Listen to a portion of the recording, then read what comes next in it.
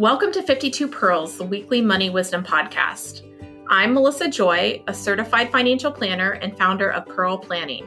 And I'm joined by Melissa Friedenberg, Pearl Planning Financial Advisor. Hi, Melissa. Hi, Melissa. You're never going to forget our names because, of course, we're both named Melissa, children of the 70s. So each week we provide a bite-sized actionable tip that we hope will help you make better financial decisions.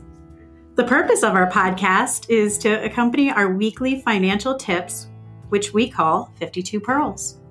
Thanks for joining us. We look forward to sharing along the way. Hello, welcome back to the 52 Pearls Weekly Money Wisdom Podcast. It's Melissa Joy here today, and I am so pleased to be joined by Himsa Dar, Executive Director of Small Giants with previous experience in education and entrepreneurial environments. Himsa is passionate about organizational cultures, people, and practicing good business. Himsa, welcome to the podcast. Thank you so much for having me, Melissa. I'm really excited to be with you. Yeah, we've known each other over the years, and I initially met you as you were building the Small Giants organization. And I would love if you were able to just share a little bit with the audience about what Small Giants is, how they got started, and what you're doing today. Sure. So the Small Giants community is a community focused on bringing together leaders who are purpose and values driven.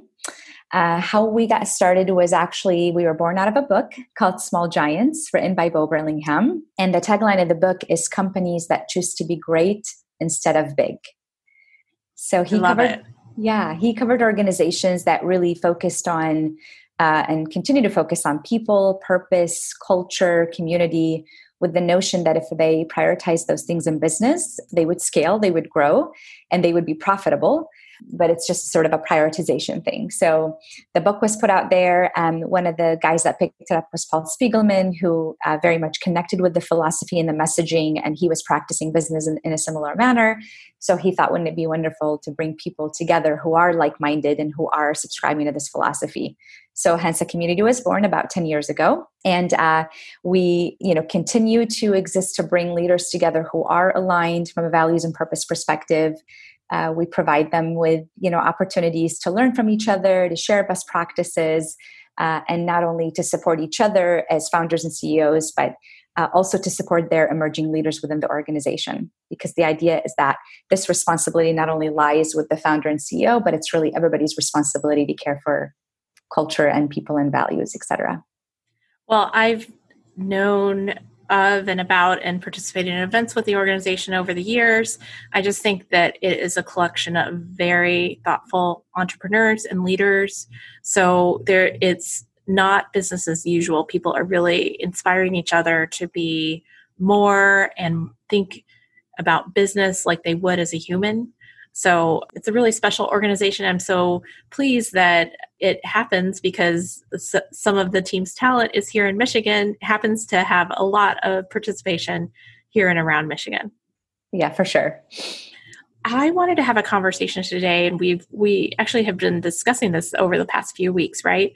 About how organizations can use values and purpose in a crisis. And of course, we have 2020 seems to be filled with unexpected events.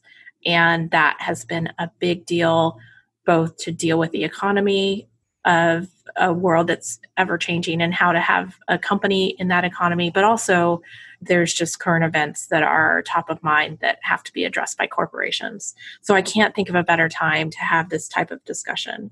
To get started, Small Giants kind of has some, characteristics that their companies have. How does values and purpose fit in with that? Yeah. So, actually purpose and values are sort of the foundation of what Small Giants companies and leaders sort of talk about and are about. It's like the base of the pyramid, right? Exactly. Right. So the idea is that, these companies exist for sort of a higher purpose. So not necessarily just to make money. Oftentimes they exist because, there are examples of companies that will say, we exist because we want to really impact the lives of those who, work here, or the lives that we touch, our customers, our stakeholders. So there's something sort of above and beyond just making money or having a service or a product. Mm-hmm. And the values and the behaviors of how people interact day to day and what they do. And that's also really foundational, and they're typically non-negotiable. So meaning, when you create these values, they're not just things that you put on the wall. They're really behaviors that you're putting out there that say, this is how we behave as an organization, whether it's good times or bad times. Right. It's also, how we want to interact with our customers. It's how we want to serve our community. And so again, really, really foundational, really important, and they're practiced. And if you're ever sort of not aligned with them, then that's when difficult conversations have to happen and you have to take action. Mm-hmm. So very important in sort of everything that we do and what Small Giants companies are, how they're practicing business, and the conversation that they're having is really centered around this. That makes sense. And so as you've seen people dealing first with COVID-19 and kind of the economy shutting down and businesses unable to, for most of us, to do business as usual, how has that value conversation interwoven in the decisions that companies made? Yeah. So, we've seen some really amazing examples come as a result of this. So this is where, this sort of what's happening in 2020, you're seeing small giant companies, especially those who really put values frontline and center, and they really practice them really well. They're getting tested, right? And so So this is where that you've put the systems and processes around it, and you're living them day to day. So those that are struggling, small giant companies that are struggling, because they've had to shut down or they've lost revenue, et cetera, they're bringing their values and they're having conversations around them. And we actually started a series called Stepping Up, where we're sharing examples of these stories. You can see them on smallgiants.org, but we're sharing these stories where companies and leaders are really sort of showcasing these values. And so one example, we have a company called Image One. It's actually based in Michigan. And, literally overnight, when COVID-19 hit, they lost, I can't remember the exact number, but something around 40 to 50% of their revenue. Mm-hmm. And so, the owners realized, okay, this is a really tough time. Sort of what do we do? So they leaned into their values and they brought the team together. And, their values, are around transparency and sort of coming together as a team and really creating a culture of ownership. And that was really tested. They brought the team together. They had very honest conversations about, here's what's happening with our revenue. Here's what's happening with the company. We're faced with really sort of difficult times. And they leaned into the team, and the team helped come up, create solutions to this sort of challenge. And they're getting really creative around that. And so that was one example of really living the values, really testing them, really bringing the team together and being really open and honest and transparent. And that's really serving them during this time. I think it's very effective if you're an employee, if you have an organization that communicates with you authentically and with transparency. And Exactly. Certainly if you only go behind closed doors as an entrepreneur, make all the decisions in a room with a very small number of people, then you don't have the opportunity to have the ideas and buy-in of your entire team. So and knowing Image One, having visited their location, it completely makes sense that they would have been all hands on deck because they're a really transparent organization. They practice open book financing, a concept that many companies would find appalling, but is actually, can be very empowering. It just offers a new way to do business. And of course, there's going to be possibilities when everybody is on the same page about here's what we're up against and how can we make it work. Yeah, exactly.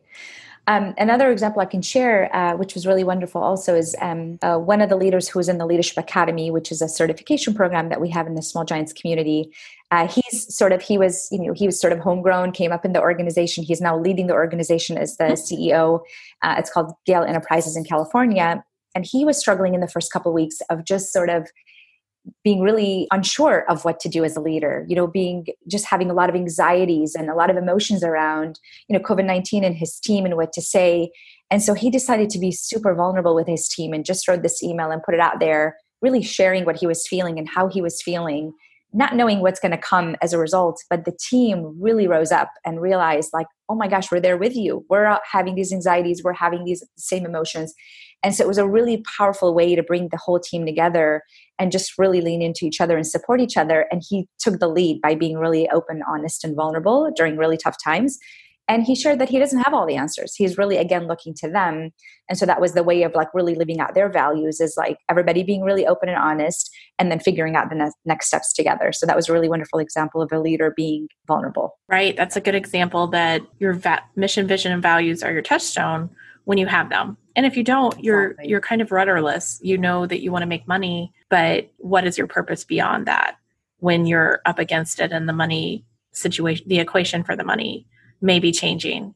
And I would liken it to conversations. I'm sure he would be more authentic in communicating with customers as well. Exactly. When we first had shutdowns, everybody said, I've heard from every organization that I've ever done business with in kind of an impersonal email. And we got some comments and feedback when we sent our newsletter, hey, this feels more real just because you are, kind of communicating human to human versus here's the hours we're open or here's what we're doing. Exactly. What did you expect to be kind of the outcomes of it's unusual to have a circumstance, doesn't happen very often, where all of the businesses that you work with are going through turmoil at the same time. How did you expect they would react, and what have been some surprises along the way? Yeah. So, honestly, we didn't, it's just, a lot of people are saying this uncertain, this unprecedented times. And we had no idea how they were going to react and what they were going to do. Mm-hmm. What I think was really wonderful is the confirmation that, again, purpose, vision, values, those things are being practiced and being put frontline and center. That has been, again, just kind of showcasing to us the importance of them, and also just confirmation that our work is really important, which is helping these organizations do the foundational work, continue to build on the foundational work, not just in good times, but in bad times. That's especially when it's critical. You talked about financial transparency and sort of sharing numbers and all of that. It's also been really clear that companies who showcase that and are really open and honest about that it's only helping them during these times.